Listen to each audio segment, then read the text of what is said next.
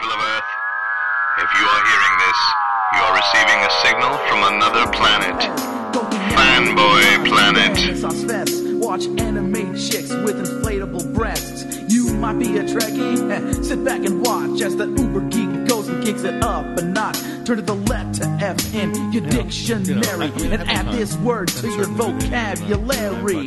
Take a look, cause I'm the real McCoy. Damn it, Jim, I'm not a doctor. I'm just the definition of a fanboy, baby. I'm a nerd over crime. I will always survive. Fanboy, baby. Feel so alive. I read it, but like a lot of wanna be a fanboy, baby. Were to pick it up now, I'd be mad at myself, younger self, for having enjoyed it so much.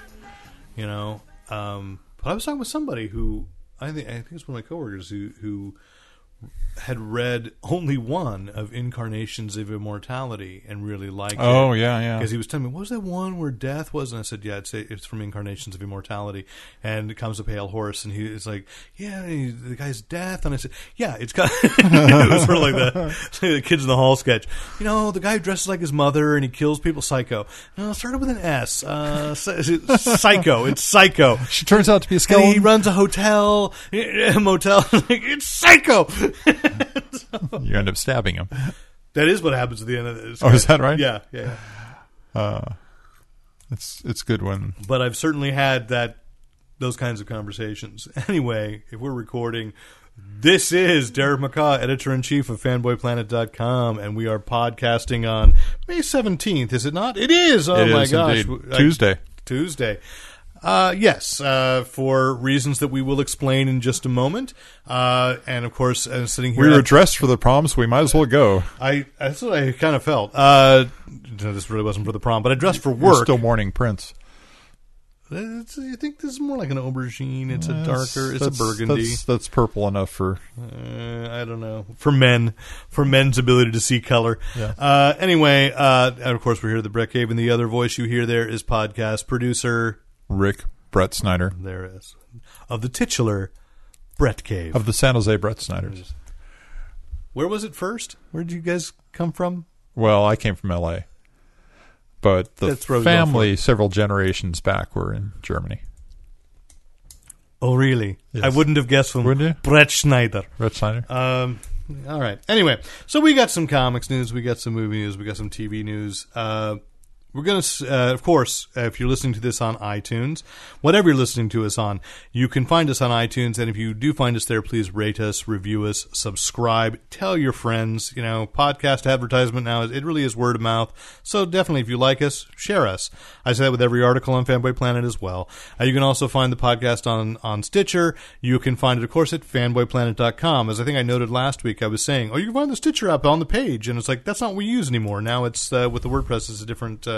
it's a plug-in. It's a plug-in, and there you won't we even go. see its name. So you can find Burberry. It's like it's a fruit without any vowels in it. I'm probably the only person who sees it when I post them. No, I see it. Do you see it? Yeah. Oh, when you look at the page afterwards. I look at the page. Yeah. So anyway, you can find it there. Each and every episode has its own page. As well, if you hear about something on this podcast that you think you'd like to purchase, there is a Fanboy Planet podcast Amazon page, linkable you can get to from every single page on Fanboy Planet, as well as, of course, there are search boxes. And I say that saying, if you can't find it at your local comic store, your local brick and mortar, we believe in supporting small local businesses, but we are also a small local business, and Amazon gives us a tiny bit of money kickback when you order through us. Also, if you'd like to support the podcast or the website, both, why not all of it? You can donate through PayPal at editor@fanboyplanet.com. You can also write in comments, compliments, commentary, criticism, anything you want. We love getting feedback, and this week we've gotten feedback from, I think I got an Instagram note. I think I got a series of tweets. I got some commentary on Facebook. I'm including last week's, and an email. So it's amazing all the different ways people can come at me. It makes me feel a little paranoid, but it's good. I invited it. They were all friendly people. Fanboyplanet.com.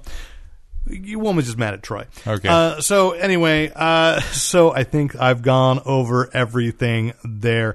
I would also like to say, because it relates to our top story, that that you should, if you feel that you have money to donate to the Hero Initiative, which is the fund that helps with medical and legal bills for comics creators and the families of comics creators kind of left behind as they try to sort through that sort of thing. So, all that being said, let's get into the podcast formal.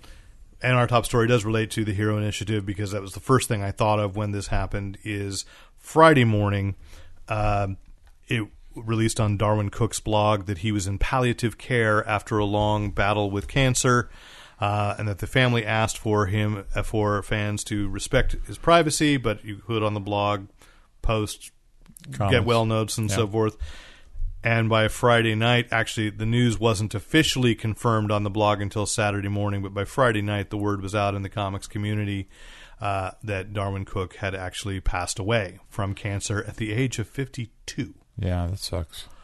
It absolutely sucks. And certainly, it's just what an incredible power in the comics industry. So influential too. And that's what I mean is the influence that people may not even realize. He started as a storyboard artist for Batman the Animated Series. Mm-hmm. He pitched a story to DC. DC didn't take it. And then a couple years later came back and said, hey, once he'd gotten really popular doing Superman the Animated Series, I think he worked on Men in Black the Animated Series as well. But his style sort of leapt off Bruce Timm, but he said he learned everything from Jack Kirby, and in a weird way, like Steve Rude. Steve Rude, you can totally see the Kirby influence without it looking a thing like Kirby, and Darwin Cook is really kind of the same thing. It's that energy, it's that dynamic, and at the same time, it's kind of a timeless nostalgia that he throws in there too. It's almost out of time and timeless. That everything has, in a way, like Mike Allred, and that is who I ultimately got. It's just sort of like third party. Like I came home Friday night and I saw the news. I don't remember what I was doing Friday, but I saw the news, like someone posting on Facebook, rest in peace, Darwin. And so I put out to like every pro I knew, like where's the proof? So by third party, by Friday night, I'd gotten it confirmed by Mike Allred, who was close to Darwin Cook, that this is. I kind of figured. I just say Jimmy Palmiotti was already posting. I'm like, Jimmy and Darwin, I knew they were really close. So, but I didn't dare ask him. It just sucks. I totally respect, like, however that fight with cancer was, but there is always something strange about having to process. And it's weird when somebody. Well, I did meet him once, but it's weird when it's like it's just a talent you admire. It's sort of like, with Bowie. You didn't have time, right? Or Prince. You didn't have time. And Darwin Cook. That's my threes for 2016. And I'm done. I don't want to lose anybody else who influences me. That you don't have time to process that they're sick, right? Before you find out they've lost the fight. Yeah. And even when they're sick, you're kind of going, God, I hope they pull through. Yeah, well, and that's what I think it was Tom Galloway who said, like, remember that palliative care could mean that he's just trying to, he just needs to recuperate his strength. Yeah. And, that there was hope for about 12 hours. Yeah. And then suddenly, no, not at all. No, I mean, when his Batman show came, I mean, I was probably... that was Bruce Timm. Let's give it. He was a storyboard artist on that. I don't want to take away the credit from Paul Dini and Bruce Timm who made that, but Darwin Cook's art, and they all said, like, he was a natural for it, and he totally was a gifted storyteller. Batman Ego was the graphic novel, although originally it was a short, let's call it a graphic novella, that he pitched, and it became, like, it was a huge splash. Best known probably within DC... Well, two things. He redesigned Catwoman, so anything you look at Catwoman now in that skin-tight suit and looking more, really actually more effective as a cat burglar than she did certainly in that big purple skirt and the whip. I guess she still has the whip, but the green mask and all that. He redesigned that with Ed Brubaker asked him to do, because he's obviously very attached to crime fiction. He did a graphic novel called Selina's Big Score, where she didn't really appear as Catwoman, but it was a crime story with Selina Kyle in the center of it. In mainstream superheroes, let's give it, Justice League: The New Frontier, which just restored hope. This was like it's purposely set in a time where the Justice Society was all one Earth. Well, I'll say the same thing then about I was going to say about the Batman show and Justice League. It's a big movie. It's not a cartoon. It is the layout. Everything is so cinematic, and I mean, we're talking about the miniseries first because there's two things, which is there was a very good adaptation, and that's when I got to talk to him. And I should find my suspicion for anybody who's looking or asking for this is my suspicion is that when I met him was back when I was off of How Primitive tape recorder. And I don't think I have the tape anymore. But if I did have the stick, and if I can find in archives, like in old folders, I might still have the audio of talking to Darwin Cook. Oh, that'd be cool. He was, so I'm not promising this is going on in this podcast or any podcast because I don't know that I have it. But he did say we had a really good conversation, and it was the first time, only time I really met him, and he had a reputation for being very prickly and difficult to work with at that time.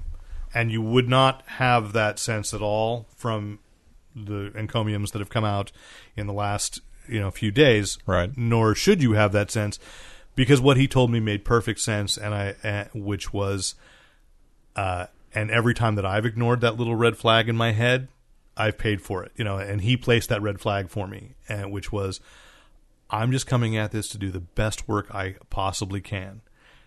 And if you don't want to give me your best when I'm working with you, I don't hold it against you. I just don't want to work with you. Yeah. And so, that's and he laughed as he said it. And, it's just like, and so they all think I'm a jerk. It's like, and he's not, because the result was he gave us. We're sitting there talking about Justice League: The New Frontier, which was a brilliant 6-issue miniseries. Right. Even later, and the thing, I don't know if this is true or not, but I heard. I'll pass some of these things. Is that Alan Moore at that time was still getting comps from DC, even as he was mad at them. And somebody that he was still peaceful with. Comps are complimentary copies. Every month he was getting boxes of DC Comics. Right. And which a lot of their creators and someone from Vertigo, I think, visited him in England, and he said, "I don't want them," and then stopped and said, "Except The New Frontier, that's quite good. Please have them still send that." And so, Gail Simone posted a thing about how Darwin Cook offered her. I can't remember which character it was.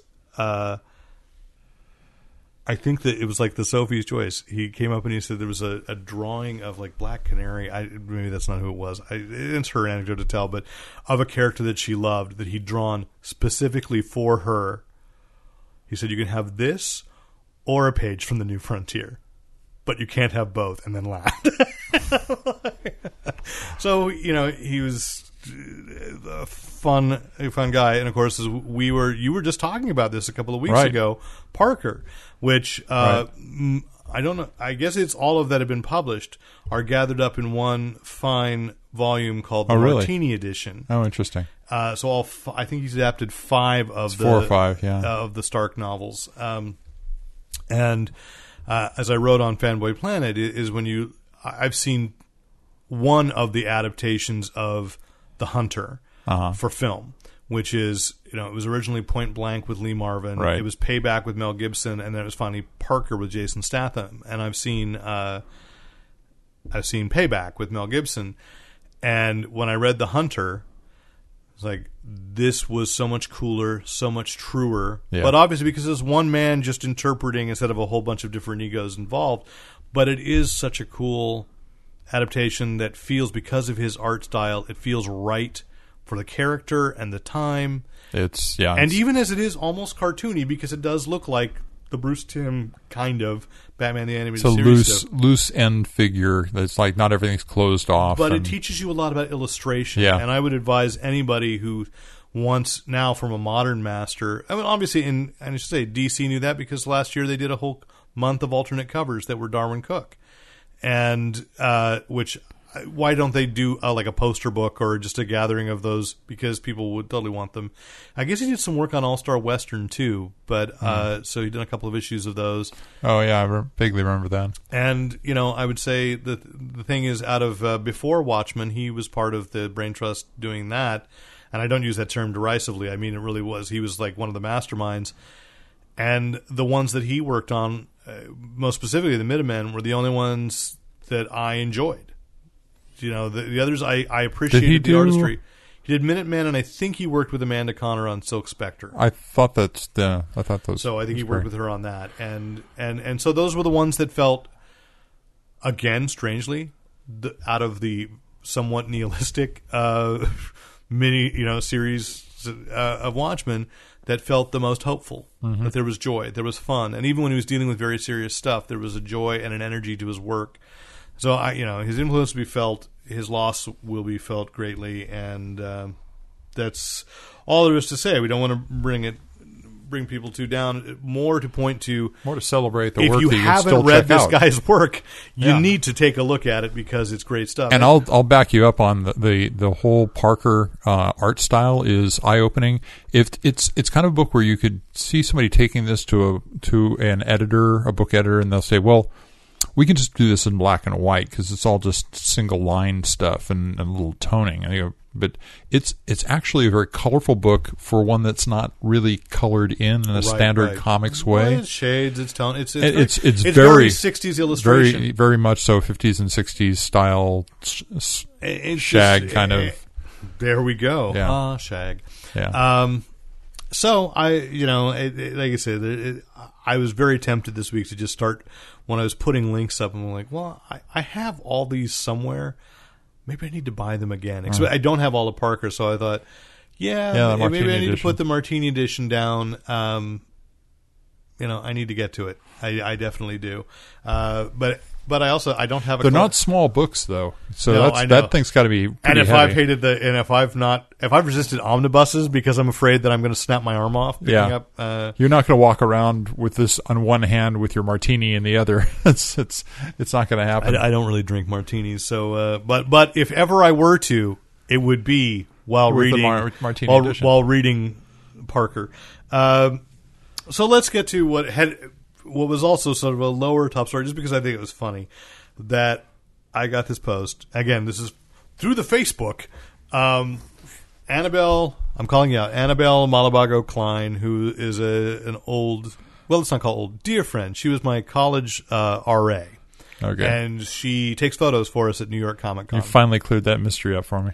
And you didn't know how I didn't know how. She was my RA in college, and her husband was a game show producer, so she gets a professional badge every year to Comic-Con. And about 5 years ago, she realized, Derek's going too. So we rekindled friendship, and cool. So she goes to New York Comic-Con. And anyway, so she sent me this thing. She said, what do you think of this? And it's New York Comic-Con announced this morning that in order to get tickets for, I think it's an October show, you have to be... They need fan verification.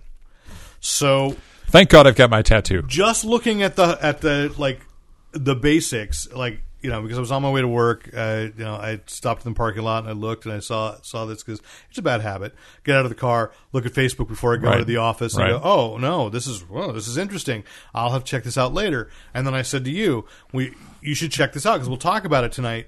And then I read it. I read deeper.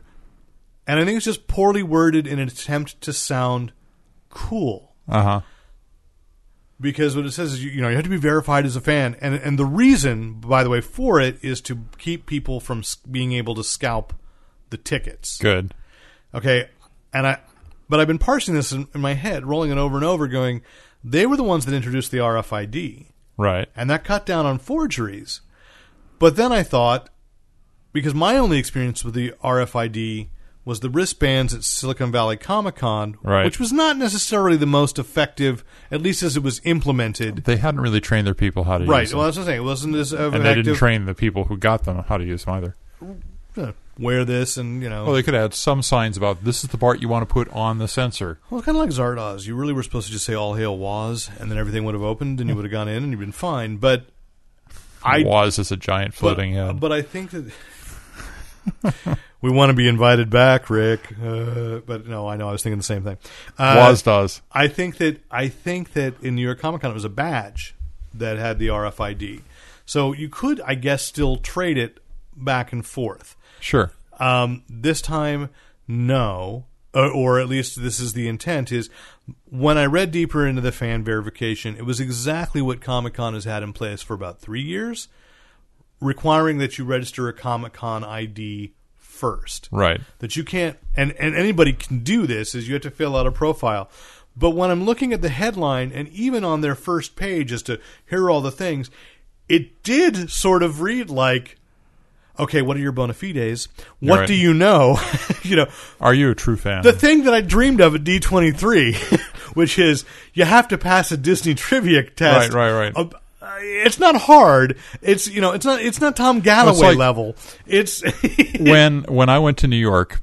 But you have to know that there are two publishers, Marvel and DC, publishing Batman and Spider-Man are from different companies. Now, when I went to New York, I wanted to get on the Letterman show. And so I had months ahead of time called in and said... What stupid human trick did you do? No. It was a situation where I still hadn't heard back from them. We're literally walking the streets of New York the first day there, and I get a call on my phone. And they said, we'd like to entertain your potentially being on in the audience. Yeah. And they asked me, like, who is so-and-so? And I had to say who the people who were on the show to prove that I had watched the show to get in. And so that was kind of nice. I kind of liked that it wasn't just like, I never watched the show, but since I'm in New York, I'll go to the Letterman show. Right. Yeah. That's interesting. Yeah, so I mean that's what it turned out to be. I think though the upshot is anything with New York Comic Con, San Diego Comic Con, anything that makes sure that look, if you just want to go to see what it's all about, I don't think that's a bad thing. But what I object to is, let's say Comic Con's up to $180. Is that what it was for? See, and this is where I don't know, and I'm not trying to be arrogant to any listener here, but because I go in on a press badge, I've never gone through the process of actually buying a ticket to Comic-Con, of trying to buy it. It sounds about right. I've done it once where I bought a ticket, and of course it changes since then, but that's in the ballpark. If you get in there, you have to have the IDs of everybody that's in your group. Like right. You can buy 4 tickets, but they have to be a valid ID. You have to ID. be able to say who they are. Right. So, and I think that's a good idea because I don't like the idea of it's expensive enough. You go into these conventions. Oh, yeah. Somebody paying upwards of $500. That's getting in is the cheap part. It's like getting there and having a place to sleep. Sadly, this is true. Is the expensive part and the hard part, as we're both facing. Yes, if you'd like to set up a floating tent city out in the harbor, we're willing to entertain this idea. If you got a reasonably sized closet you'd like to put up on Airbnb. No, don't say that because we already know what happened with Airbnb when you tried that. Yeah. Okay. Yeah. If you want to know, write into editor@fanboyplanet.com. The boy under the stairs. And maybe we'll tell you. We're rapidly becoming like the people under the stairs. But speaking of conventions, in a week and a half, we're recording on Tuesday night, we're going to be at Baycon, a smaller local convention, where I think we have rooms. No, I know I do. I assume you do. I do, yes. But because it's the Escher Hotel, we may never find them. But of course we will. It's not that difficult, really. But just if you're walking down the hallway and they start playing Hotel California, God help me if I try to take a walk in the just a morning constitutional, and then it's a silly hotel, and the reason why it's called the Escher is you can start out on the second floor and walk clockwise around the hotel and end up on the 13th floor without going up any stairs. But then you can take stairs down I think from there the stairs go down to the 10th to the first floor. I think you can't go down to the second floor. And then another staircase goes to the Winchester Mystery House. Yes. So it's just kind of it is odd. Orange portal. It's just odd. Blue on the other side. But anyway, the reason we bring up Baycon, there's plenty of exciting things happening there, is that tonight why we're dressed so fancily. Let's describe it. I mean, I didn't know that they still made bedazzlers, Rick, but it impressed me. We were dressed for work, basically, or I was, and we were going to meet downtown and interview Andy Tremblay and Kevin Roche, who are what would you call it, the chairpersons? The chair people for the San Jose in 2018 bid for Worldcon. So we were going to do this, but unfortunately, Kevin fell ill. He's feeling much better, but he didn't want to go out tonight. Totally reasonable. But so we still want to talk about why we were going to talk to them, which was because, as I said, that we were the chairpersons of the San Jose in 2018. The idea to have the World Science Fiction Convention, which is where the Hugos, we've talked about the Hugos a few times, and we've had Kevin and Andy on the podcast once before, that we would like to have Worldcon in San Jose in 2018. We were going to take advantage tonight of some of the fabulous downtown San Jose nightlife, which does exist. I think, where did we say we were going to go? We were going to go either. We're going to 55? go to 55 or Paper Plane. And then there was also... We had talked about Cafe Stretch. We were going to talk about the Continental. Gordon Biersch. Oh, that's it. Good Lord. I don't know if you're playing me or not. Like a fiddle. Great. I thought I had a vodka producer. It turns out I got an Ozark Mountain Stomper. All right. So, anyway, where did that long beard come from? That is very weird. 2 days growth, man. Pappy 2 days right growth. Here. All right. Anyway, so they're really pushing San Jose, and it's a wonderful time to be in San Jose because, as you said, the downtown life is really incredible. The number of places there are to go and have fabulous food, artisanal cocktails. I would bet that if we landed, we could probably make a case that they could probably even have a really incredible party at the Glass House. Oh yeah. I think we know people. I think do. we could make that happen. You know people. I do. I just hang on. I could make that happen. Yeah. Plus, it's a great. It just is as the Waz was proving. It's like San Jose is a hotbed of fans. Yeah. Of sci-fi and fantasy fans, and so it's. We filled downtown San Jose for Silicon Valley Comic-Con. Absolutely. There was so no I think place left to park. There were no open beds. Well, they make it sound enticing. I think they are, and they're building more. The thing is, by the time you get to 2018, because not only that, if you go to the convention center, there's all that great stuff on. There's all these great restaurants and bars that exist now. We didn't even mention like San Pedro Square. There's some fantastic places there, but as I work over there. There are like 2 more developments going up behind San Pedro Square where there's going to be even more by the time you get to 2018. There's just going to be some amazing stuff. Plus AFK. I still haven't gone there. Oh, you haven't gone there? We really should try podcasting there once. The AFK, the Gamers Lounge in downtown San Jose. Full bar and restaurant, and downstairs, the downstairs, the cellar has row upon row of PCs that are. So the thing is, this is publicity, and if you're listening to us around the time of Baycon to think about the actual voting happens in like a week-long period around Worldcon, which is Mid-America Con in Kansas City this August. Right. And so if you have a full membership or a supporting membership, you'll be able to vote on site selection and vote for San Jose over that other little place where it's humid and hot and yuck, and they have good food, but that's about it. Talking the South Pole? No, it's in New Orleans. That's the competing bid. Oh, well, we'd be above sea level. For now. No, I'm pretty sure we're still going to be higher than New Orleans. Okay, so there's that. Yes.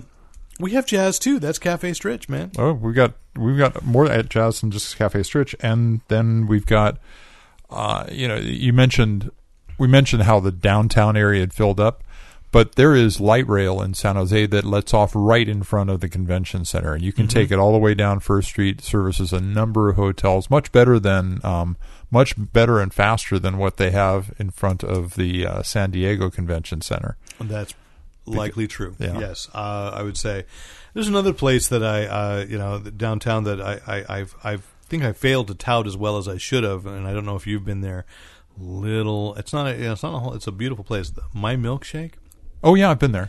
With I think they just did it for SuperCon or Big Wow Comic Fest last year, but that's when I stumbled across it. I appreciated the effort. Was that they did superhero themed milkshakes? Oh, nice.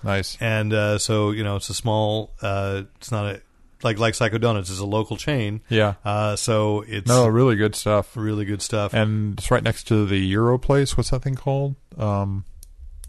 There's a Mediterranean. The Pita Pit. Pita Pit. Oh, sorry. Yeah. I think they have I think they might have Euros. They have Euros there. Yeah. So anyway, we think it's a swell idea. We're going to try to have Kevin and Andy on sometime in June. I'm certain that Kevin will be feeling better. Oh yeah. By that point, but I'm sure he's feeling better tonight. They're always fun to have on. But they are. So and they're big fans too. Plus, I do just want the excuse to sit down and have a cocktail with those guys is always fun. Andy is is my sommelier. What's the word? He's not my bartender, but he always has a fantastic recommendation. If I walk up to Andy and he says, "This is what you want," he's a always mixologist. Right. He's always right. It's not. Well, but sometimes it's a wine. You have to understand. That's why I say sommelier. Kevin is an award-winning robotics engineer. I do understand has built a robot Thinbot that actually mixes 8 or 12 different drinks on command. And we've been at conventions. It'll probably I have been served by Thinbot, yes, and I believe he will be. My wife Debbie is actually certified in running Thinbot. She's gone through the classes. They went through a certification process. She was. I love it. They allowed her after training to continue to operate Thinbot through the parties. I love it. So let's move to comics, though. We will be. I don't know what your panels are at BayCon, but we can talk a little bit. Is that I know that I'm on a game show that scares the heck out of me. Yeah, you're on the late night adult. So one. I usually stay away from this, but this time when I signed up, I just said, whatever you want. Yeah. And I'm pretty sure Steve Mix had something to do with this because Steve Mix is he on it too? I don't know if I'll be in the audience, but Steve Mix keeps telling people, no, Derek's really funny. He should be on these things. So I'll be there if Derek's on something. So I mean, not on something. You know what I'm saying? Yeah. So this time I embrace it. It's the Improv Roots. I'm also on a panel about Batman, about the DC Cinematic Universe. Yeah. And then I'm going to basically interview Tom Galloway, and he did say I could record it for the podcast of basically the panel of talking about somebody other than you and I talking about comics that people should read. And, right. And, I know he keeps up to date. I've challenged him a couple times online and regretted it. I've walked away with my tail between my legs. And, of course, you can't stop me from talking, but, Lord knows. To recommend... Well, you could just cut it all out here, but then there'd be no podcast, and then you'd be sitting in the dark. And so my panels are I'm on a panel about setting up and using WordPress for your websites. Mm-hmm. I'm on a costuming panel, partially because I've done things that are kind of under the costume, not necessarily irons, ladies, not necessarily costume design, but it's about where do you store your stuff when you're in costume. And then I'm in the last one I'm in is kind of interesting one. It's about fractured fandom, and it's about it's taking on the different parts of fandom and why we don't always get along, which I think is going to be interesting. I think the last couple of weeks of the podcast have been talking a little bit about that, but almost like a side issue to it. But yes, that is interesting. But no, I mean, I do think we've been sort of dancing around that, and we're going to dance around a little bit tonight again too. Yeah. Because this is this entire country is fractured and can't get along. So why should fandom be any different? Well, no, fandom should be able to be different because we're all just trying to have fun. I know I was being sarcastic. Yeah. This is. But no, it's a very real thing. And it has been building for years. Yeah. And I'd say, there's a larger thing culturally, but I will likely attend that panel and see what we can say there. One thing fracturing fandom today is that Great transition. this morning, DC Entertainment released a new logo, which you can see on fanboyplanet.com if you haven't seen it already. Because why should Apple have all the fun? No, that wasn't even Apple. Instagram. Why should Instagram? Another bullet to my head. Thanks, Rick. No, it's all Apple's fault because they That's what you said, Johnny Ive, redo his fashion. I refuse to call it design. But on the other hand, by the way, ladies and gentlemen, fandroids of all genders, we're venturing into territory that I know I see. Like Rick was looking tired, and now his eyes are twinkling because we're in a weird font/design conversation. These don't happen very often. Yeah, but they came up with it. What was I thought was a kind of a throwback to the DC Bullet, and which was one of my favorite logos. I mean, I've gotten used to every one of them except for the Band-Aid. And which was the most recent one, which is still there until next week's comics. DC Universe Rebirth #1 is, and again, the funny thing, you get this press release that says very specifically, Jeff Johns is so honored that it's going to be his book. That's going to be the relaunch of the new logo, the launch of the new logo, and the relaunch of the DC Universe. And they say yes, and then it's going to show up on the app and our social media sites. And then it's going to go out through because I saw people asking, like, well, is it, are they going to change it on the show, the TV and movies? And it says, yeah, eventually it's going to roll out to everything. All their branding, all the DC And as I was telling you earlier, literally, this is not an exaggeration. 2 minutes after I finished posting the picture and a little bit of write-up to it, I look on my phone, there's an update of the DC All Access app, and it's got the new logo. They've just made this big deal about Jeff icon for the app was the new logo. Yeah. And so, I mean, I get it, because the thing is, anybody criticizing DC Comics for this is wrong. Right. Dan DiDio and Jeff Johns and Jim Lee and whoever else, they were not sitting around going, what this needs is a new logo. Now, I like it because it plays into, they might have been told, maybe we need to rebrand, we're going to do the, right. Well, what I like about it is if you're going to do Rebirth and you're saying we've kind of gotten away from what made these comics fun by doing a logo that kind of encompasses 2 or 3 different logos from the 70s and 80s, and it feels like I think I put on my Facebook page, like, now if only it said still only 20 cents on the other side, I would love that, because that was the logo when I first really started buying comics. But to describe it, the logo is basically a circle with the letters D and C inside of it, and the way they showed it is on a white background with the blue. But I'm sure that color is a variant color, because it's the kind of thing you do with a logo is you make sure that you don't have that you can do it in black and white, that you can impress it. Well, especially in mobile design thought, everything's going to black and white or flat. Yeah, but my only complaint, and it's not really a complaint, is that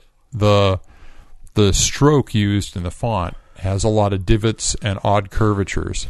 Are you still with us, people? Because Rick is really getting rolling now. Yeah, but. When you see it, there's almost like a edge of a lightning bolt in the upper left-hand corner of both of the characters. Well, I read something a couple of years ago that explained why they went to the band, what we call the Band-Aid, the label, the sticker. I think most of it, I've seen people call it the sticker logo too, right? And I don't know. Peel off. I don't know what is it. Dolce Gabbana. There's a DG or there's another DC company that got the letter. They became that iconic block letters. And so Warner, rightfully, because they hadn't quite trademarked it right, or right. I shouldn't say that they hadn't probably trademarked done right. International trademark. That they had to change it somehow. So that's why we kind of went to that star. Where, that star was with a tail behind it that was around the DC, and it became a little more, and then somebody didn't like that. Now, the thing I liked about the sticker, and because I'll give that one thing to it for me, and you're right, there are ways for this to still happen, is that I liked, you couldn't do, they still sort of do that, like flipping of pages, But Marvel started that before a movie where you before go the to the movies, Marvel yeah, sure. logo and Flip through all the images. And so I think the Dark Knight movies, Christopher Nolan ones had like the pages flip. Mm-hmm. But when you have that sticker underneath that D is the revealed a character shot from a comic book to remind people that's what this comes from, and ties it into DC. Like one of the reasons realizing that Marvel Agents of S.H.I.E.L.D. had to be Marvel's Agents of S.H.I.E.L.D. And we mocked Legends of Tomorrow for saying DC's Legends of Tomorrow, but I realized, no, they did have to do that. Yep. And Marvel was doing it too. Partially because internationally, Marvel had set the precedent because you can't call the Avengers in Right. Europe without them thinking it's Patrick McNee and Diana Rigg. Exactly. So it's Marvel's Avengers. Actually, the first movie is Marvel's Avengers Assemble in England. So, but the Marvel had to be there. So the DC had to be on the other side because I know you still run into people that don't know there are two companies. They think Marvel publishes everything because Stan Lee is everywhere. By the way, short aside, you know what just showed up on Comic-Con HQ? Well, it can't be Man-Thing. We already talked about that. No, the British Avengers. Very interesting. I Yeah. haven't checked in this week. I've just been busy the last couple I days. was going through checking out some of my more favorite Avengers episodes. I was just thinking tonight that I wanted to go in and watch I would assume the second they're episode. clean. They're super but, clean. Not that. That I wanted to watch the second episode of the movie talk show Uh-huh. and see how that went. Was going. I spent Sunday night rewatching Con Man and enjoying the hell out of that. But not on Comic-Con HQ because I bought the Blu-ray. So I was like, and I got to rewatch it again because Alan Tudyk does a commentary, and I didn't watch it with commentary. So I need to do that now. But anyway, so that's kind of our comics news for the week. It's changing things. I'm still looking forward to Rebirth. I like that throwback. We got a bunch of stuff tomorrow. Yeah, we'll get a bunch of Yeah. comics tomorrow, but they won't be Rebirth. No, we get. What was there's something I'm really looking forward to that comes out tomorrow. Chilling Adventures of Sabrina. Oh no, the Scooby Apocalypse and Future Quest and that's all on the 18th. They all come out tomorrow? Let's see what. Oh no, pardon me. No. Something comes out on the 18th of this group. I'm sure they're going to dribble them out to us. Tomorrow is Future Quest. Well, then that would be the one book we wanted most of all. So yeah, tomorrow is Future Quest. All right. Well, I hope that's there. Although, of course, the book we're all looking forward to the most is Marvel Sum Sums. Okay, you can go ahead and talk about this. I'm gonna go get something stiffer to drink than this coffee. No, the thing that drives me that I love about that is how they said it's not coming out till August, people, but that it's in continuity. I'm like, how are you? What are you? And then I saw they're doing releases of these things every other week. Yeah, August. Maybe I can. Not the comics. I'm talking the actual Sum Sums are coming out every other week. Really? They're huge.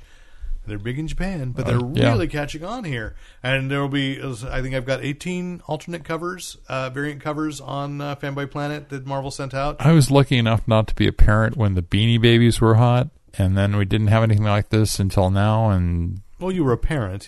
Justin just wasn't interested, right? not in the Beanie Babies. Not Beanie Babies before Justin was born. That was like the 80s, wasn't it? No. 90s? It was the late 90s. We bought them for my daughter. Oh. So Maybe he wasn't old enough.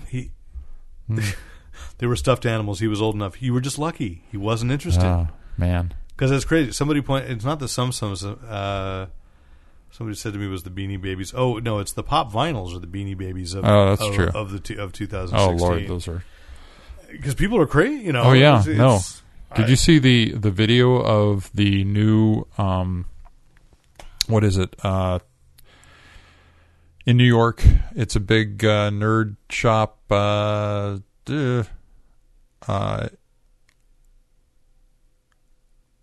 Jim Hanley's Another Universe?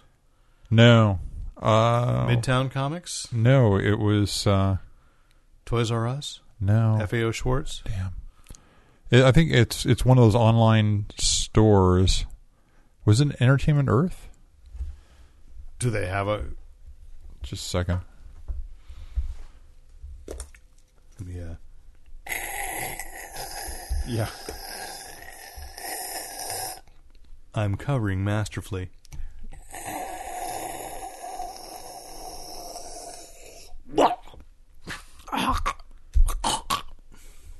Somehow got coffee grounds in my... I know I did not. Well, that's interesting. It doesn't want to scroll any further back than Saturday.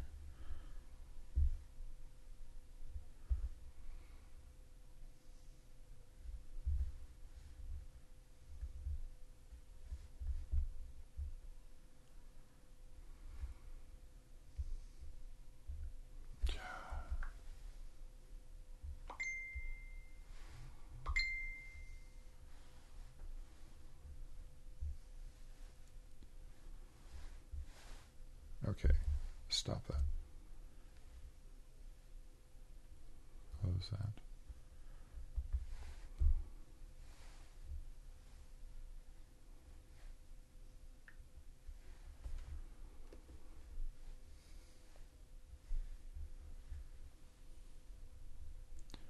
It's another one of those arbitrary Facebook things where it says, oh no, you don't get to scroll any further back in your history past this thing. There we go, now we're going.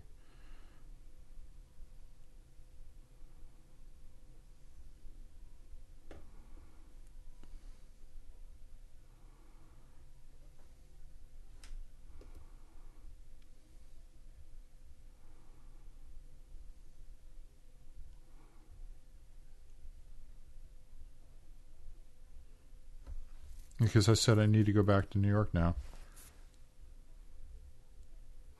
I remember you saying that. And I can't remember what store it was. It's half of it's a GameStop. And the other half is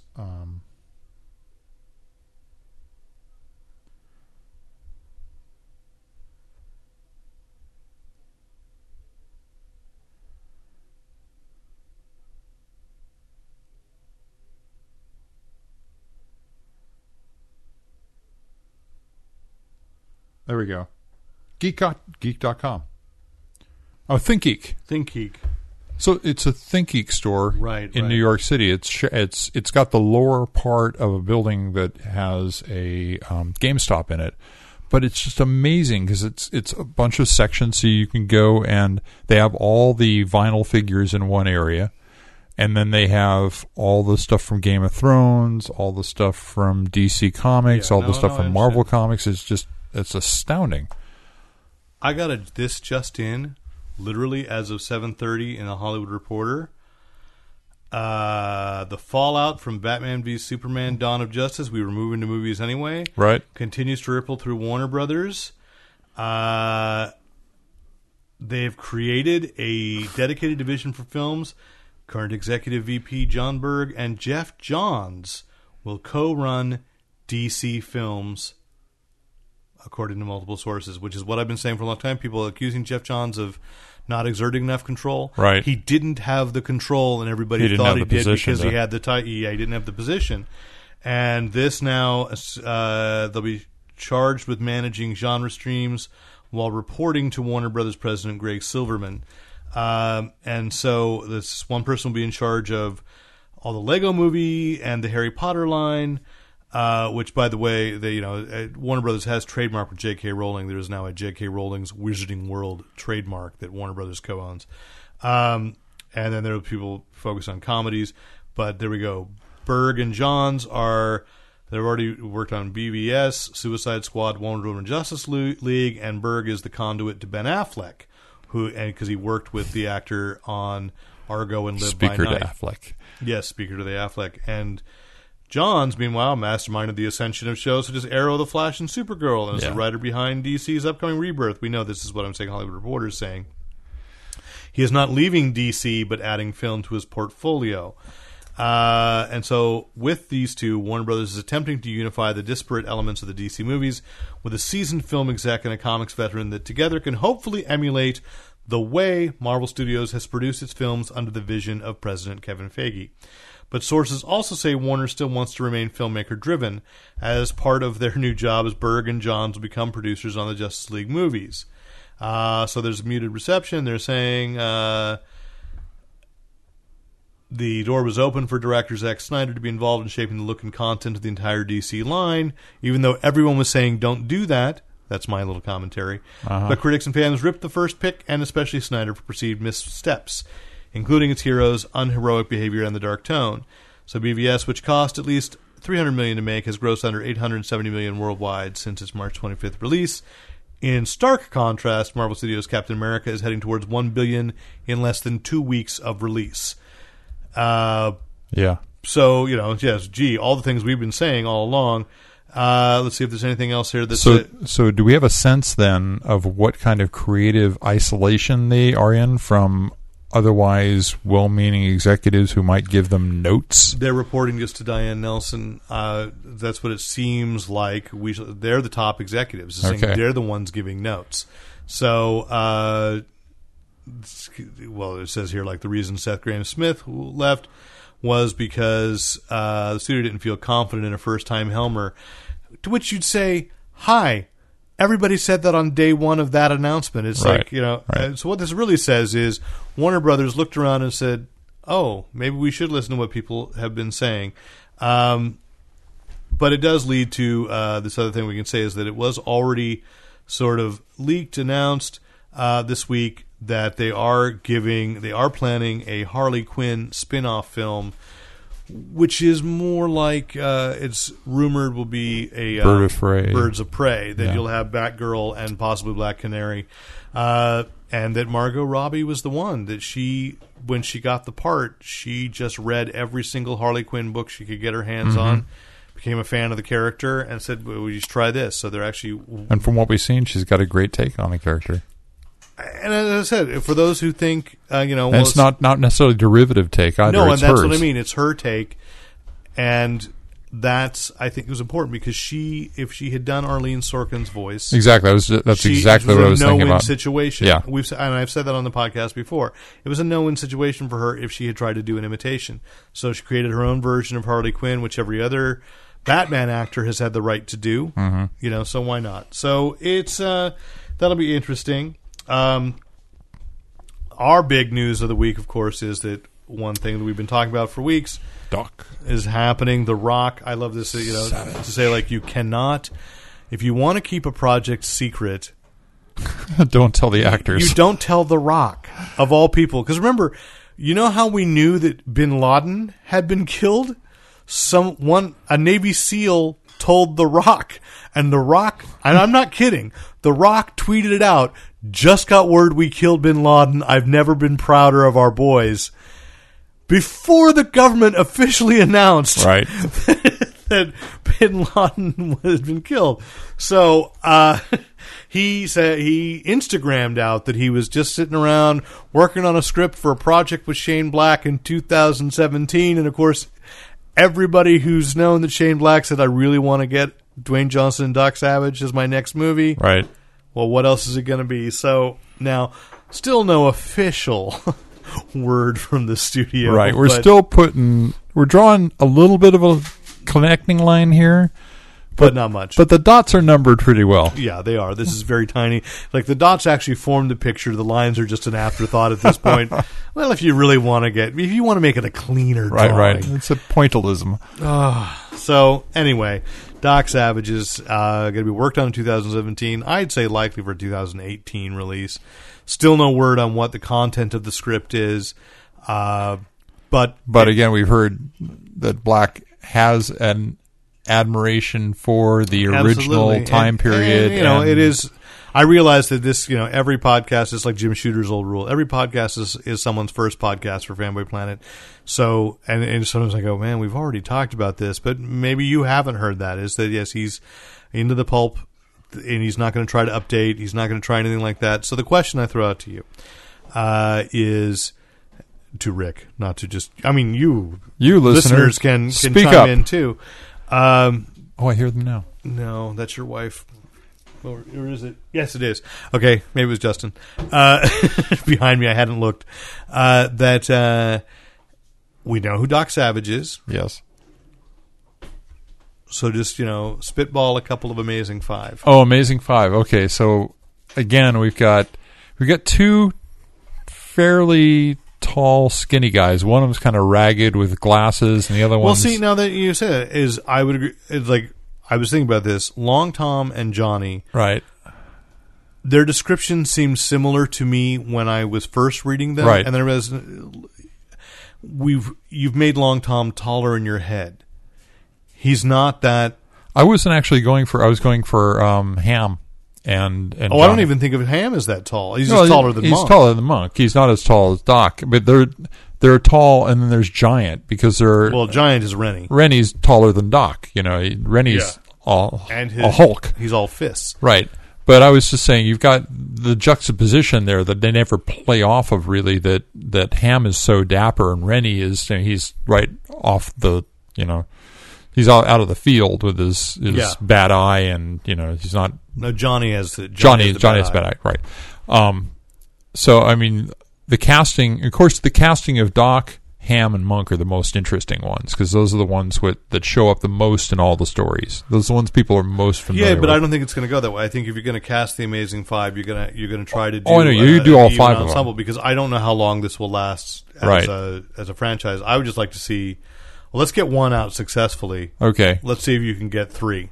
See if you can get a Doc Savage trilogy. Yeah. Because studios love trilogies. Do you have anybody in mind for? Yes, I'd say my Long Tom choice is actually. Well, I was thinking about this because you put The Rock at about 40. Yeah. In real life. Yeah. That the other thing I was thinking, I don't know if anybody outside of Philip Jose Farmer officially claimed Doc Savage was younger than all the others, but he did. Escape from Loki. Doc, Doc lied about his age, but that's in Escape from Loki, and that was in Doc Savage's Apocalyptic Life, and we know that. And it's also in Will Murray's books. But Will Murray's books are going off of Farmer. But so what I'm saying is Kenneth Robeson's original or Lester Dent's original thing. I don't think he specified the age, but if we're going to go off of that idea that Doc is the youngest. That places everybody as being older than 40. So, Long Tom, I'm going to say right now, and I'm going to try to find pictures and actually what we generate tonight, I may put up on the page on the website. Long Tom has to be DJ Qualls. I don't know that actor. DJ Qualls. Trying to think of the movie I first saw him in. He's impossibly thin. He actually is. This is public knowledge, so it's not like a weird. He was in The New Guy. Was a teen sex comedy with Faith from Buffy the Vampire Slayer, and he survived chemotherapy. He survived cancer, so it has left him impossibly thin, and he looks kind of emaciated. And he's a very funny actor. He's got great timing. But he just, he looks like he survived a bad illness because he did, and that's the thing about Long Tom is that everybody always the description that sticks with him is that he's underfed and emaciated, kind of sickly and sickly looking. He's not ever described as being dapper or he's the electrical Long Tom, the electrical wizard, Major Thomas J. Roberts. Who was played by the unsickly-looking Paul Gleason in the original 1975 or the previous 1975 film. Paul Gleason, of course, is the principal in The Breakfast Club, or the dean in The Breakfast Club.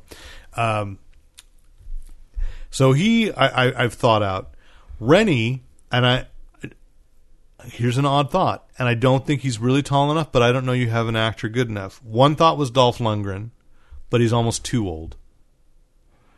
And he's got too much of an accent. No, he doesn't. No, I've interviewed him. I've talked to him. He puts the accent on for movies. It's gone. The conversation I had with him 5 years ago, it was undetectable. Okay. Although for some strange reason, I would also say that Rennie in my head is Swedish.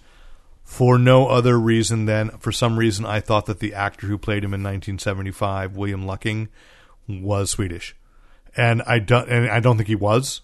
And I think, like in my head, I confused him with the guy who played Lars in Journey to the Center of the Earth with Pat Boone, like years before, and Lars and Gertrude, and that's like every time I saw pictures of William Lucking, for some reason that voice came out. Okay. So, but I think he's too old.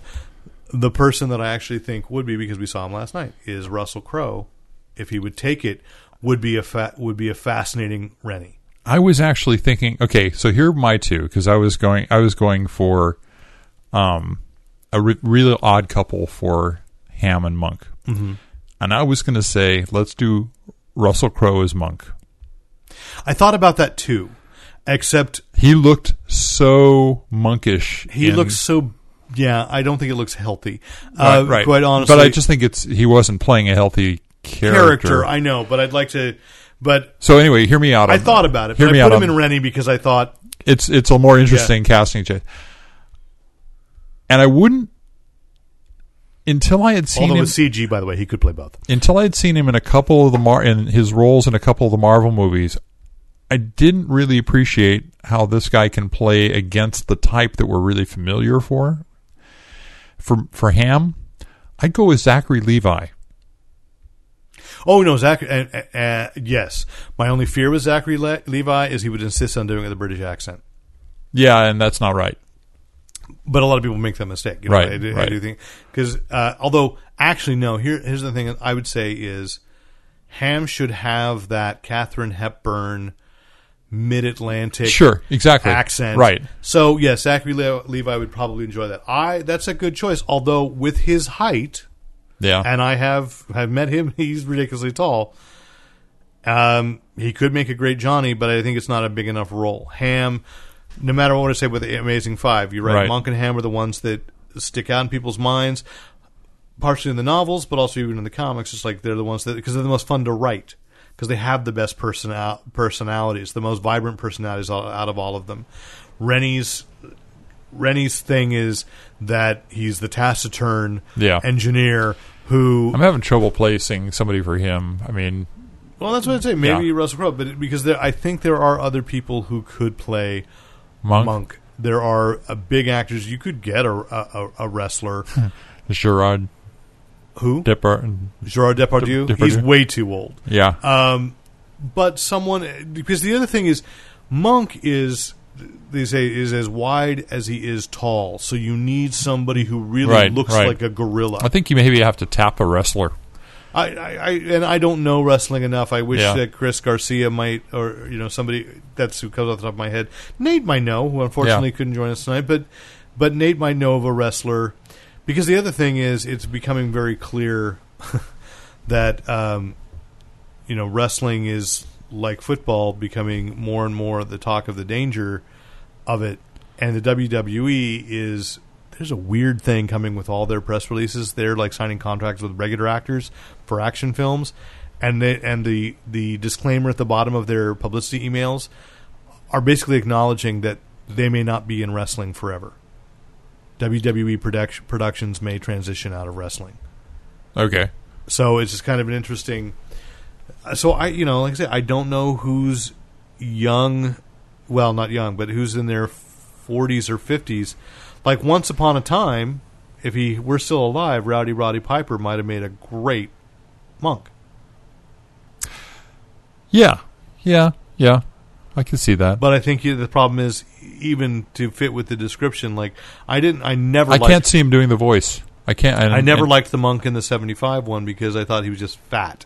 And I never thought that was Monk. The voice has got to be a little high pitched and it's got to be a little squealy. It's like a Mike Tyson voice. Yeah, absolutely. So Johnny, though I suspect too old, is for years thought Jeff Goldblum is the only person who could be. I was trying to think of where Goldblum might fit in there too. He's tall, he's thin, and he would, and not illy so, and just the way he would talk. You put those $12 words in Jeff Goldblum's rhythm, it would be hilarious. Oh yeah, I'll be super amalgamated, and I will be elucidating later at this juncture. It would be just a fascinating. Right, let him go off mumbling to himself as he walks out of the room. You kind of think Johnny might, he would get lost in that. But I fear he might be too old. But those are the possibilities. Although now that I say that, a comedian who might make a good Monk is that the guy. Because Jeff Goldblum played one of the fathers on The League. Steve Randonazzi was a comedian and was part of the... I think he was part of... not Jackass, he was part of Punk'd. And so he's one of the leads on The League. and he is kind of, they've made the thing about how he's he's a gorilla. Yeah. And he's not really that big, but he just can carry himself that way. So I'm blanking on his name, but who played Dax in Guardians of the Galaxy? Drax. Drax. Batista. You're Batista. right. No, Batista would be, oh my God, there it is. Batista would Batista kill. playing off Zachary Levi? Done. Shane Black, call us. We've got everything handled for you. Yeah. No, I would have to say, again, maybe out there's another wrestler who has that. The question is, well, he could play the high-pitched voice, and he could do the dialogue. I don't think, there's the thing is, I really like Batista. He's got to do rapid patter. And that's Yeah. and that's my concern is I don't know that He'd have to work with the speech coach. I don't know that his skills are yet there. And that's not a cut because I thought he he's great as Zach. As Drax. He's been as he was great as Hinks in Inspector. Yeah. But both those roles were very sort of like Arnold Schwarzenegger in the Terminator. Yeah. They were perfect for where he could go. Though Right. I think, and it's not to sell him short, because I think as Drax, he is very moving, and there's a great emotional arc to that character. And there's not to say that... Which, by the way, can I say, at Con, Steven Spielberg said Guardians of the Galaxy was his absolute favorite superhero movie. Yeah, great. James Gunn put that out. I was like, I can't believe it. And I'm like, well, but he's right. It is, totally reason. Because he said it was the first superhero movie where he's walked out saying, I'd never seen that before, and anything could happen. The other thing I was going to say is things like voice, you can take a buy on as far as a personification in a movie. You can always modify that a bit. Yeah. Lord knows they did it. Stay within Guardians of the Galaxy. They changed a lot of the way people spoke in that, and especially Star-Lord. Although now you brought up, who else would make a great monk? Who? John C. Reilly. Interesting. Yeah, definitely. So those were great casting choices. I hope I can remember all of them tonight. Will they be on the podcast? What? No, yes. Would they be on the podcast? They'll be on the podcast. They'll be on the podcast. I know, but I want to remember them tonight so I can put them on, I can put it up there while it's still like a hot story and people are giving a lot of attention because they'd be really cool casting choices. What about that Captain Marvel movie? Okay, so we ran an article. Troy Benson finally wrote an article, though he lost soapbox. He lost that's what he does best. Yeah. And he lost the invite to WordPress, so it's like he sent me the Word document. I'm like, no, you got to go in. And I said, you got to fill out the profile because already people were responding on Twitter. Some saying they loved the idea. What the article was saying was basically, since you've had all this whitewashing controversy with characters, and I have no answer here tonight, blah, blah, blah, but it's saying, why not make Captain Marvel, Carol Danvers, a character that I'd say, this is me saying like Iron Man, when the movie was made, is not one who's really burst into the larger public consciousness. Not at all. And not as much as characters that have come since then. Like Ms. Marvel, I would say, is much more... Right. So people are much more aware of that. Right. So he was saying, well, why not give it to an Asian American actress? Yeah. Give the role. At the same time that Marvel, Kevin Feige touted, that Black Panther is going to be a cast that is 90% African and African American.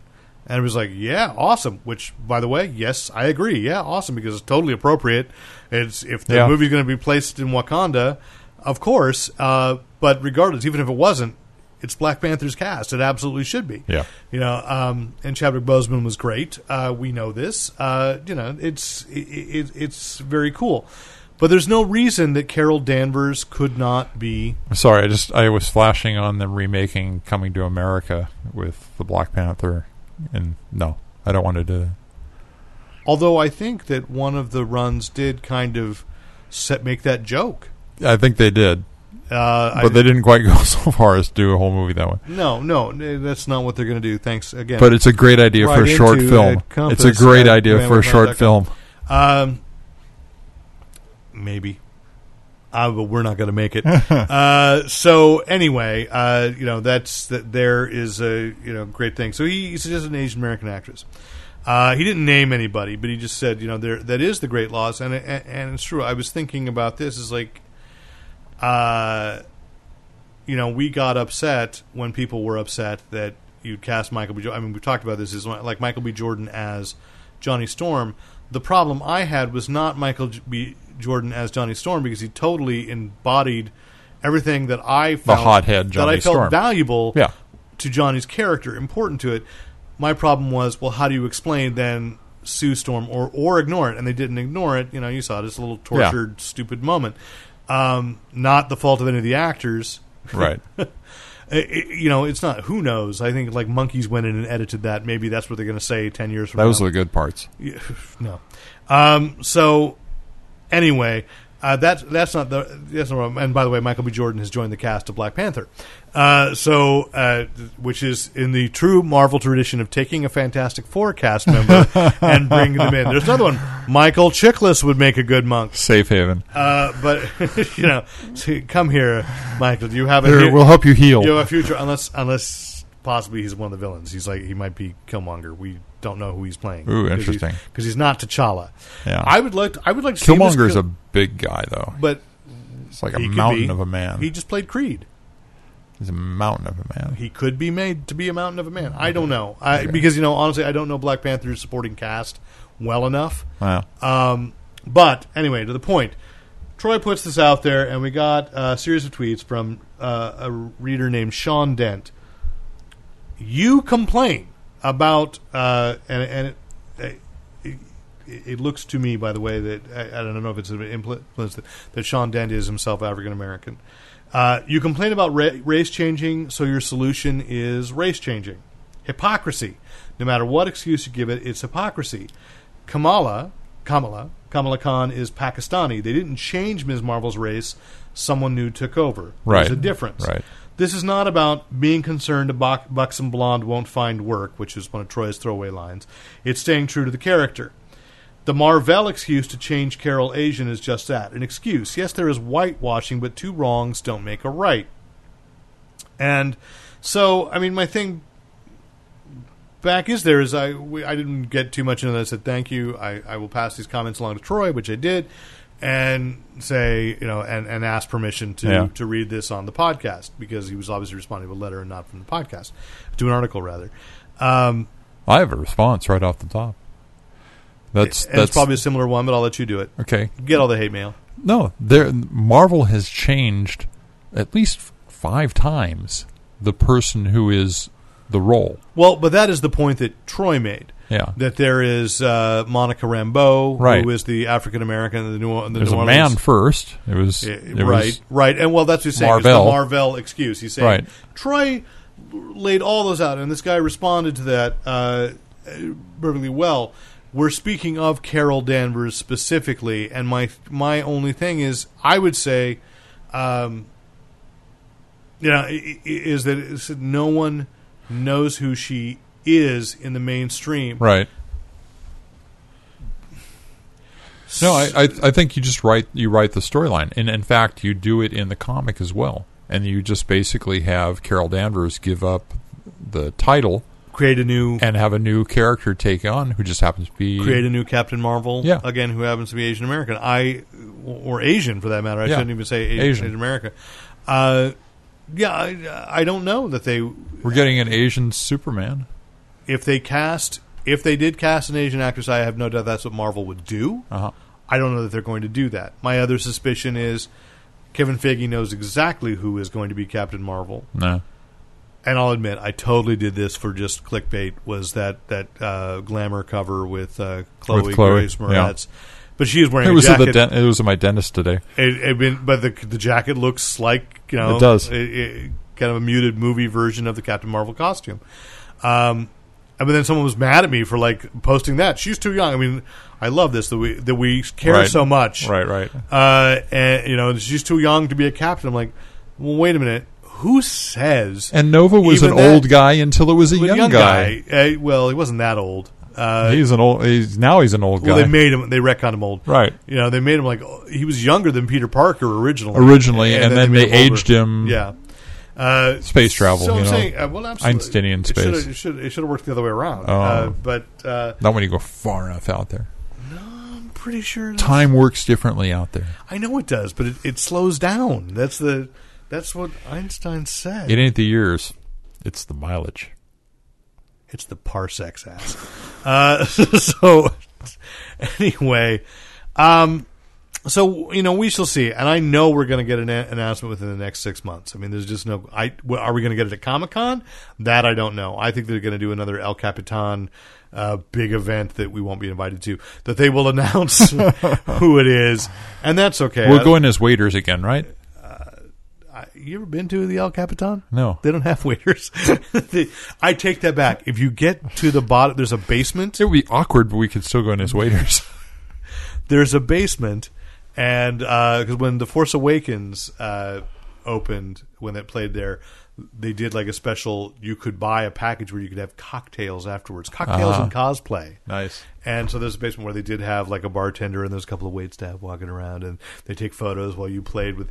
It's one of those events that ultimately once I went there, I'm like, you mean people are paying extra to play with the lightsaber when I already have one? Buy one for what it costs you. Like, I already have one and do play. Wait, maybe I shouldn't have said that amongst you people. It was, but anyway. My lightsaber's better than this one. No, I didn't say that because the only lightsaber that I have is the one I got at Comic-Con last year. And actually, I don't even have it. I gave it to Luke because I knew he would have a better time with it. I get those things and I just think, I have a child. I shouldn't deny my child the pleasure of these things. But Paramount was trying to deny people the pleasure of the very Klingon language, and we're going to straddle movies and television. What does that mean? That's what we say when we drink. Oh, that's what they say at the Klingon party? I will find out at Baycon again. Yeah, I shouldn't drink too much because I've got this dirty game show to play. Another warp core, please. Warp core breach, please. Anyway, in this ongoing battle about Axanar and fan films and Paramount saying you're violating all these things about Star Trek and the producers of Axanar went back with a counter brief that said, well, what about, you have to define what Star Trek is, and I'm really shortening this down. But one of the definitions Paramount came back with is like the Klingon language. So the counter to that, by the way, legal brief filed largely in Klingon. At least all the insults. Basically saying that you can't copyright a language. Paramount's argument was that no one actually speaks Klingon, and the response is BS. You've released no one at Paramount does. No, lawyers do. You've released no fewer than 55 books, or maybe not all through Paramount's licensing, right? But there are no fewer than 55 books in the written Klingon language. It's taught at colleges. I taught it. I saw a web page reporting on it and said, we would reprint some of the argument, but we don't have the fonts for Klingon. And so this legal battle, is one of the most entertaining things happen. But it is, as my comment back, Christopher Knight, who had been a guest on the podcast, he's part of Peers, and they have on June 4th the Captain America Red, White, and Blue Ball coming up. And so he posted it to me and said, have you seen this? And I said, here it is. Pop culture is eating pop culture.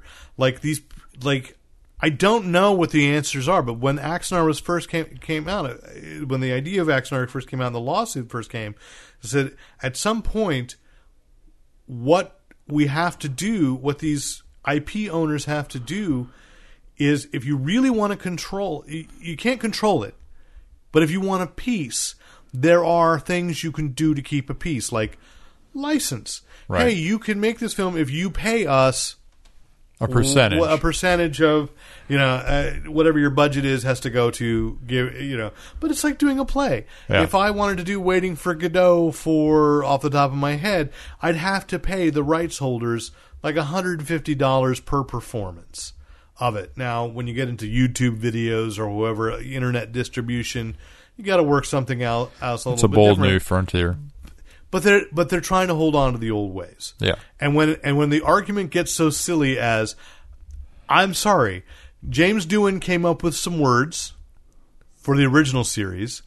I know that someone came in and developed it for the movie, for Star Trek: The Motion Picture, and definitely when you got by the time for, I think where the most Klingon got spoken was The Search for Spock, when you had Christopher Lloyd as Commander. I used Crew. to still do the maltz, whatever the thing was to beam me up. Maltz, and so and I know that there's a guy, and at Bacon there's a guy who is a linguist who is an expert in Klingon. So I'll be fascinated to talk to this guy to discuss like what his take on this is. But that's what I mean, is the fandom has gotten bigger than what they're fans of. Yeah. I know that in Cleveland a few years ago they did an all Klingon adaptation, not just a translation, an adaptation of A Christmas Carol. What was a Klingon Christmas Carol like? And that was a 3-week run in a Cleveland theater. And you got a lot. It is. And so someone says, if Paramount's saying you can copyright a language, well, who owns Dothraki? And we know that a linguist developed that for. I mean, the article I saw was like, someone's going to tell George R.R. Martin he doesn't own Dothraki, and I'm like, well, actually, I don't think he actually developed it. Someone did for Game of Thrones. I mean, there were again some. You're words. saying someone did it for the HBO production, right? But isn't the book? You always correct me. It's A Song of Ice and Fire, right? Yes, but so George R.R. Martin wrote that novel series, right? But saying that the language of the Dothraki, the full syntax, the everything, where the people are walking around being, there are people who are fluent in it, are walking around because it was developed for the HBO series Game of Thrones. Yeah, I believe you're correct, but I know that Martin had. I mean, there are a number of words in the original in the books that are then the germ for the language. The thing I go deeper is, who's going to argue on Elvish?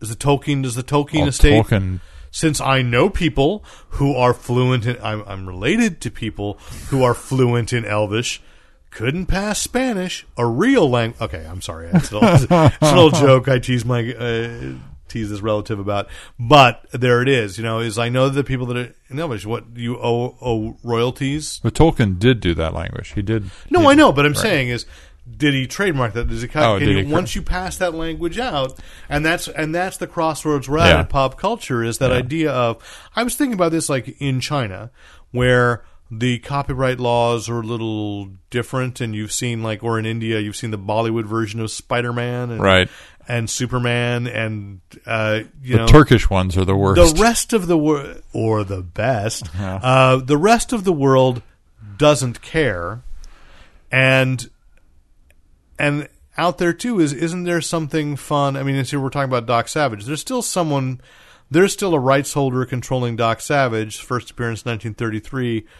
They've got to get something out there because I think we're like 2 years, maybe 5 years away from when the actual rights to the Man of Bronze would have to expire. They would have to go into public domain under the current laws. I did that math off the top of my head. You all know how bad I'm at it, so someone can write in and tell me what it really is. But it's about that. So Doc Savage isn't in public domain, but then you have rights holders that aren't necessarily fans. They're business people who say things like, when Dynamite gets it, we need a modern-day team because we want to make it modern day. Yeah. But Shane Black, the true fan, comes in and says, no, let's do it originally, which then leads to the TV news this week, which is as a result of The Flash.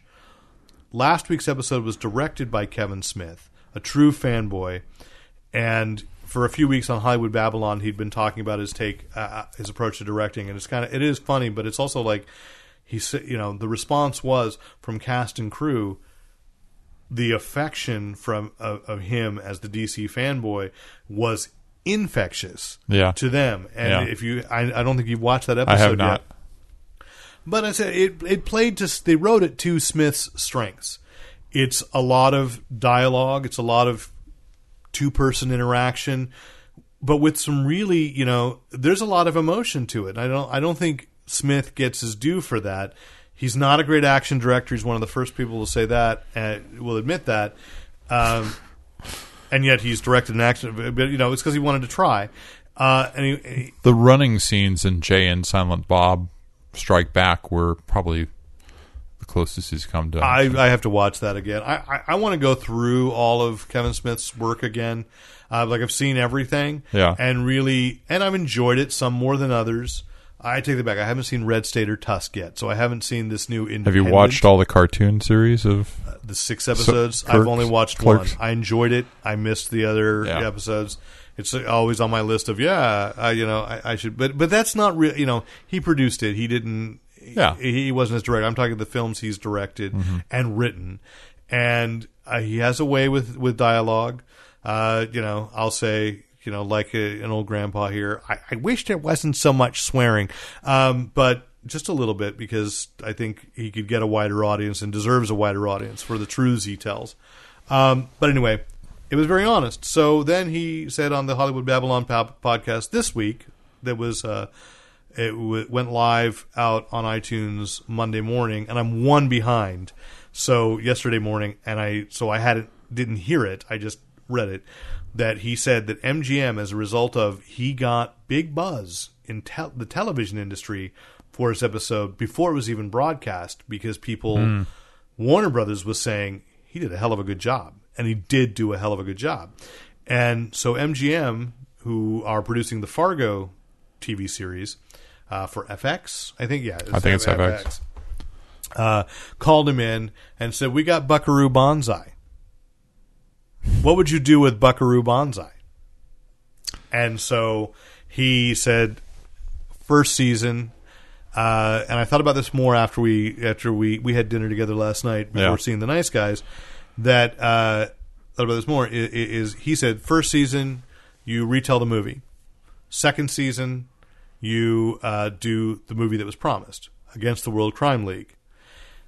One, I think you can actually go anywhere. Yes, we do need to see Hanoi Shan eventually. We need to see Against the World Crime League. Yeah. I'm totally with him there. But the other thing I thought was, you could do 10 half hours, because no network is attached to this yet, but it's like Stars with Ash versus Evil Dead. You could do 10 half-hour seasons, 10 episodes of a half hour each per season. Right. Because I don't think, if anything, you don't need to expand out the plot of Buckaroo Banzai Across the Eighth Dimension, which I want to correct this. I mean, everybody's going with it, Across the Eighth Dimension, but as a true Blue Blaze irregular, I have to say that it's the Adventures of Buckaroo Banzai. The first film is called Across the Eighth Dimension, like a subtitle, right? And the second one would have been The Adventures of Buckaroo Banzai Against the World Crime League, right? So I just call the franchise Buckaroo Banzai, but everybody else is going, no, it's going to be called Buckaroo Banzai Across the Eighth Dimension. I'm like, no, that's only that one. Well, look at Game of Thrones. I know, but it still bothers me because it's not. Because then I did look up the Fox series Attempt, which they did like a demo of special effects, like the jet car rescuing a space shuttle. Or a plane, I guess maybe it wasn't a space shuttle. And I remember watching it, but I haven't watched the DVD in a while. They did like a 3-minute animatic of it. Right. So they were in 1998. Fox was going to do a series called Buckaroo Banzai: Ancient Mysteries and New. Dang it! I can't remember what the new. It's not New Adventures. That's too prosaic. It's New Mysteries. Ancient Secrets, Ancient Secrets and New Mysteries. Okay. And and it went nowhere. All they got was that little schematic. There was a script. That script was it was reprinted. It was adapted into a comic book called Buckaroo Banzai: Turn of the Screw by Moonstone Books. Mm-hmm. So, and then there have been a couple more from Moonstone, but I'll be honest. I didn't enjoy them. So I didn't get the last couple because I didn't enjoy the turn of the screw. They got a lot more serious. They weren't as Well, and Smith said he wants to bring in, reach out to W.D. Richter and Earl McRush, that's the original director, and writer, for some guidance. But I think at this point, I would say yes, absolutely bring them in an advisory capacity, but let's bring some new energy, because here it is another case of a whole generation has grown up with this fandom and this appreciation of it. I know it's still a cult film, but if you've seen it and you liked it, you loved it, and so that's it would be very interesting to see. And I think the book is still reasonably priced on Amazon. The mass market paperback. Yeah, I think they're into that. The trade that came out, it's $18. I priced it out last night on Amazon. The trade paperback that came out when they released the DVD originally, which was the adaptation of the novel that came out in '84, which didn't get a lot of distribution because neither did the movie, right? But in that book, there's a lot of references to earlier adventures, because it's definitely that novel is as if you're picking up an issue in the middle of the pulp run of the pulp novels. Right. So they're as reference, remember this is what happens in the little asterisk, this happened in Buckaroo Banzai versus this, or whatever title they gave. So there's a lot of clues strewn about. It plays the same thing as Star Wars did when it came out the first time. People forget that. The Journal of the Wills. Episode 4. Well, it wasn't even episode 4. It was the novel, the secretly But you written... get the crawl that reminds you of everything that's come before this. Right. There's a dark time of the galaxy. But the novel itself, the Alan Dean Foster, begins with, which I don't think anybody ever went back to, there's a prologue with an old lady telling the story in a marketplace to people hearing. She's telling the story of Luke Skywalker. Oh, yeah. And so it was originally, it wasn't, it was called Star Wars. The novel was Star Wars from the Adventures of Luke Skywalker. That was the original name for the series, at least what Fox thought, or Del Rey thought. Right. And then, of course, there's also a little quote from the Journal of the Wills, which people still reference, but outsiders, normal people, don't know that that's what it was. There was supposedly... I can't remember who just recently said this, that they thought that everything was being dictated, the Journal of the Wills were being dictated by R2. This is a new fan theory. And the reason they think that R2, Episode 7 blows this theory, but 1 through 6 fits, is R2 is secretly the hero who saves everything. The character that shouldn't be the most competent is. And is actually central to all the action. R2 is always there. So it's so the idea is, so this fan theory is that R2 is the one at the end, before his circuits finally die out, he's telling the story and making himself the hero, which is funny because then the Droid Chronicles, I think is what they just recently did on Cartoon Network. C-3PO tells the stories of each movie in a half-hour episode, in which he is the most central character to all the action. That none of it would have happened if not for C-3PO. So, fitting. So Buckaroo Banzai is coming back. In what form, we don't know. Smith says he has signed a contract, he's moving forward. It's just to see who's interested. I couldn't even hypothesize now who you would cast, because one thing we were talking about last night is, in the wake of where we are, the controversies we've talked about in the last couple of weeks, you cannot get away with casting Peter Weller, or an actor like Peter Weller, who played Buckaroo Banzai originally, who is half Japanese, who is supposed to be. I don't think Peter Weller is not. Think so. Is half Japanese, half American. Jamie Lee Curtis, in the cutscene, played his mother. Right. I can't remember who played his dad. I don't think it was actually someone at the time well known. Jamie Lee Curtis was quite a coup, but because she was hanging around with those kind of cult actors. Yeah. But Smith has said he'd like to bring Peter Weller back as a villain. But trying to come up with, I think it's got to be an unknown, which Peter Weller kind of was at the time. Yeah, by that. He had done Shoot the Moon with Albert Finney and Diane Keaton. He was really good in it. But it was certainly, and I say that as a guy who, I didn't watch Shoot the Moon until after I saw Buckaroo Banzai, because I wanted to see what Peter Weller had been in. But the only thing, along those lines, the only thing you were saying you wouldn't expand it at all. The only thing I would actually expand would be the beginning part where they talk about his family and they talk about John Big Butte and I mean, you can go over some of that history, but that's set up because I think it gets rushed in the movie. Well, because it was cut. Like apparently, there's still even more footage that was lost from a roadshow version or a test version. What exists as an extra in and what was pirated at conventions for a long time. I think that and the Roger Corman Fantastic Four movie were the only two of those pirated VHSs I ever bought. I freely admit it, because at the time it was the only way you could get. You could get the director's cut, as they called it, of Buckaroo Banzai, and it included this thing where it had been reduced to a home movie, which was the first test of the overthruster that sent him into the eighth dimension and killed. That's where it blew up. It killed Buckaroo Banzai's parents. It was revealed to have been Hanoi Shan, which then I think one of the reasons it was cut was because that whole reference to Hanoi Shan never appears again, except that there's the implication his wife had been killed. Peggy Pretty, played by Ellen Barkin. Penny Pretty is the character who is played by Ellen Barkin. Hanoi Shan had killed Peggy as well, but he's not named in that either. But the narration by Clancy Brown does say this is from the secret files of Buckaroo Banzai and from the Banzai Institute, and this is the day that Hanoi Shan killed his parents. But it also sent Dr. Emilio Lizardo into the eighth dimension. He was possessed by John Worfen. Right. And then put in an insane asylum. So it's Worfen, yes. Yeah, he was WHOR. I know, because I was thinking first I was thinking Big Butte, but that was Christopher Lloyd. Right. Big Butte. Yeah. It was a summer of quoting that over and over and over to people that did not get it. No. But anyway, laugh while you can, monkey boy. It's not my planet, monkey boy.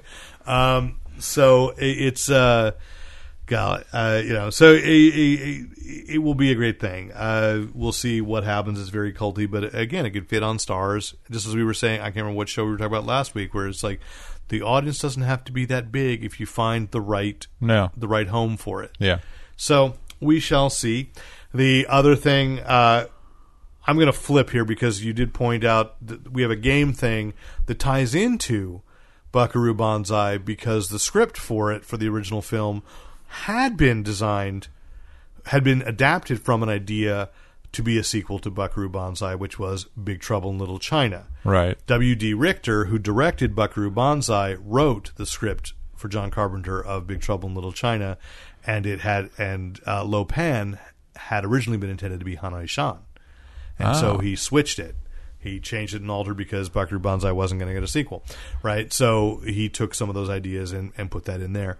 So you said there's a deck building game coming. So Legendary, the deck building system, is being adapted for a Big Trouble in Little China cooperative deck building game. So basically, deck building games, in short, are games where you start off with a number of cards that are basically used to trade in and advance your deck. You basically buy cards from a pool, and as you play, you get more and more cards in your deck, and you can go up against bigger and badder characters. In a cooperative game, everyone plays against these villain and threat cards that come out and are set on the table, and you take them on your turn, or you get assistance from other people too. So it's a natural for Big Trouble because, I mean, you have any number of humongous threats that no one person in the right mind could take on except for Jack. And Jack really doesn't do anything. Jack says, "What do you got?" Yeah. So looking forward to that. I mean, the legendary system originally came out from Marvel Comics, and it's been adapted for a couple other most notably Aliens and Aliens versus Predator card games. So looking forward to this. It's shouldn't be too long, maybe a couple of months. That'd be fun. I think is pointing out, definitely get Drew Campbell in here to play a game. Oh yeah, he was in for it. Chris Garcia had borrowed the thread, and he was interested in playing. Yeah. I was counting who responded to mine so that I could count. Okay, if I got this, but it's one of those things. As I know, as excited I would be, everybody who would play it is right here. So why should I bother buying it? Yeah. But is involved with the podcast. We're gonna have a big nerd gaming day at this house this summer. Yep. Just let me know. Yes. So the last thing I'd say is that the UK government approved the BBC to have a streaming service. Now, as you had questioned me earlier, you thought they did have that in the UK. It's the iPlayer. It's on the BBC website. Quite good, actually. It is, but it only runs shows for 30 days after. If they do a streaming service, it's like Hulu Plus for BBC programming, which would mean that you could have 50 years worth of Doctor Who in one, and I would pay that subscription fee. Oh yeah, because I was at a Barnes and Noble this weekend, and I was like, and they had one of the lost episodes of Troughton, and I was like, okay, even on sale, it was still like $25 for something that I knew I was only going to watch once, and I don't have room for on my shelf. Man, I wish I'd taken advantage of when Hulu had them all. Yeah, and all we watched, Luke and I watched some Sixth Doctor and some Seventh Doctor. And I kept meaning to go back and rewatch Fourth Doctor, and I thought, no, I should go back to the beginning, and I never did, and now it's all gone. Now you pretty much start with the Third Doctor, John Pertwee. I mean, you can start anywhere, but for me, most of the mythology that you're used to today starts either with Pertwee. No, I know, but I'm not. But I already know the mythology. Right. I want to see how it all happened, what was going on, and see some First Doctor. I've never seen anything with the actual with William Hartnell, other than like the clips they always show. Oh, okay. And I've watched the Adventures in Time and Space, the movie they did a couple of years ago, which I thought was really good. But I want to see that original stuff. I've never even seen the Cushing movies. Man, those are crazy fun. So I mean, and which I think they'd be fun to find and show Luke. Yeah. I'm looking for it, but even when you go with that BBC streaming, which then I think opens the floodgate for the BBC America to stream here. So if you're saying I'd pay that $5, give me a Comic-Con HQ price, $5 a month. So I can watch unlimited Doctor Who, but it's not just Doctor Who. It's a lot of comedies. It's Sherlock. It's Orphan Black. Which, I mean, things are available on other sites. I mean, really old stuff like Adam Adamant, or you gave me blanks. It's a Adventure Out of Time story. Okay, I was going with Adam and Adam and the Ants, and I was like, okay, Ant Music, great. I have their albums. Yeah, but the Survivors. I knew that you were going to pull that one up. Is Blake 7 a BBC or was that an ITV? I think it was ITV. Okay, but there's the thing is that doesn't mean they couldn't make a deal. Even if they pulled out of that's true. If they pulled out of Hulu Plus, if they pulled out of Netflix, what they've given, like I think Orphan Black is on Netflix, and maybe pulled from Amazon Prime, which currently has all the Jerry Andersons again as well. So if to go with Thunderbirds or go, and you pulled those. Then there's plenty of other American content that's going to go to those. Like, as Jason Salazar bitterly posted, like, why are we looking to Netflix to save everything? Because we didn't say last week, Supergirl's renewed, but by moving to the CW, which means, oh my gosh, I already subscribed to the streaming service that will show me Supergirl, as opposed to having to subscribe to CBS, which is still going to get my money because of the new Star Trek series. But it's like, great, but the other upside was, no more Comcast Viagra commercials in the middle of Supergirl. So it gets to be a family show on Hulu. Yeah. And I'm very excited about that. But Agent Carter was canceled, and people are looking to, are saying, already doing the petition, can we get Agent Carter revived on Netflix? Well, the thing I'd say is, well, of course you could, but what people aren't seeing is Netflix has a Marvel brand. Yes. And it's not Agent Carter. And they've got a backlog of stuff, too. And I wish... They've got stuff planned out for a while. I don't want Haley Atwell's character... I don't want Agent Carter... No, you don't want her to be gone. Like... Yeah. I still want to see that resolution. Yeah. What would be... Because it ended essentially on a cliffhanger. I'd like to see what Season 3 would be. But the other thing with Haley Atwell is... And the way that Agent Carter was set up is we didn't know when S.H.I.E.L.D. was actually founded. You could wait 3 years, and they could find a gap in production schedule and tell that story. Yeah.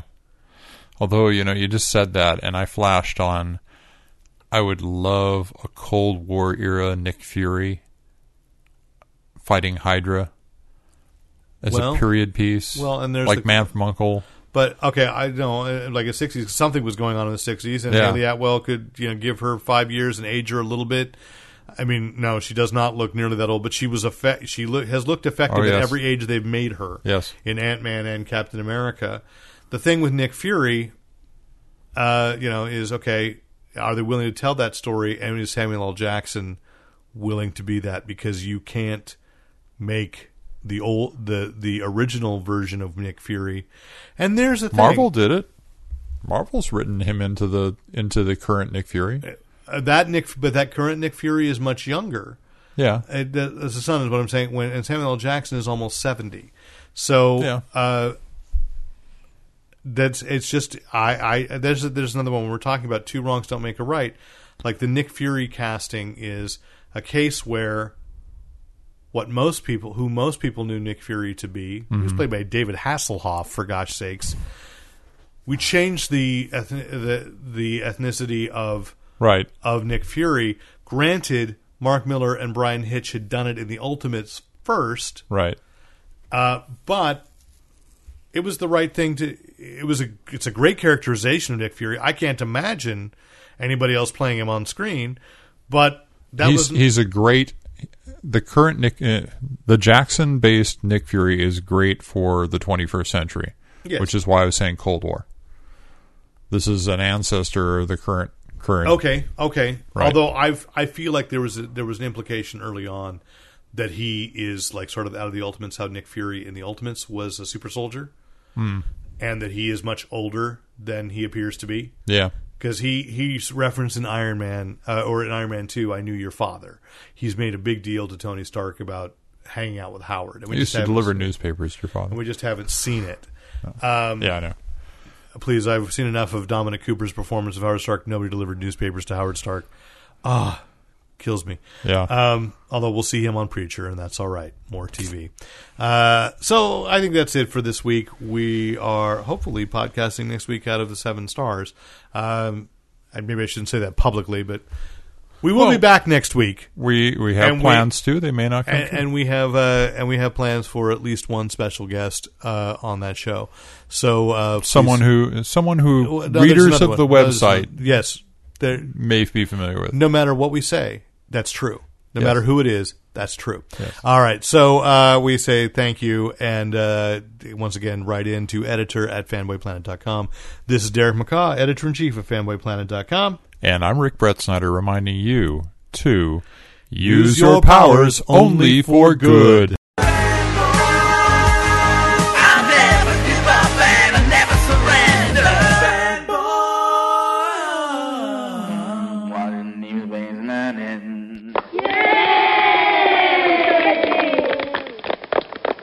And thanks once again to the great Luke Ski for use of his music in this podcast.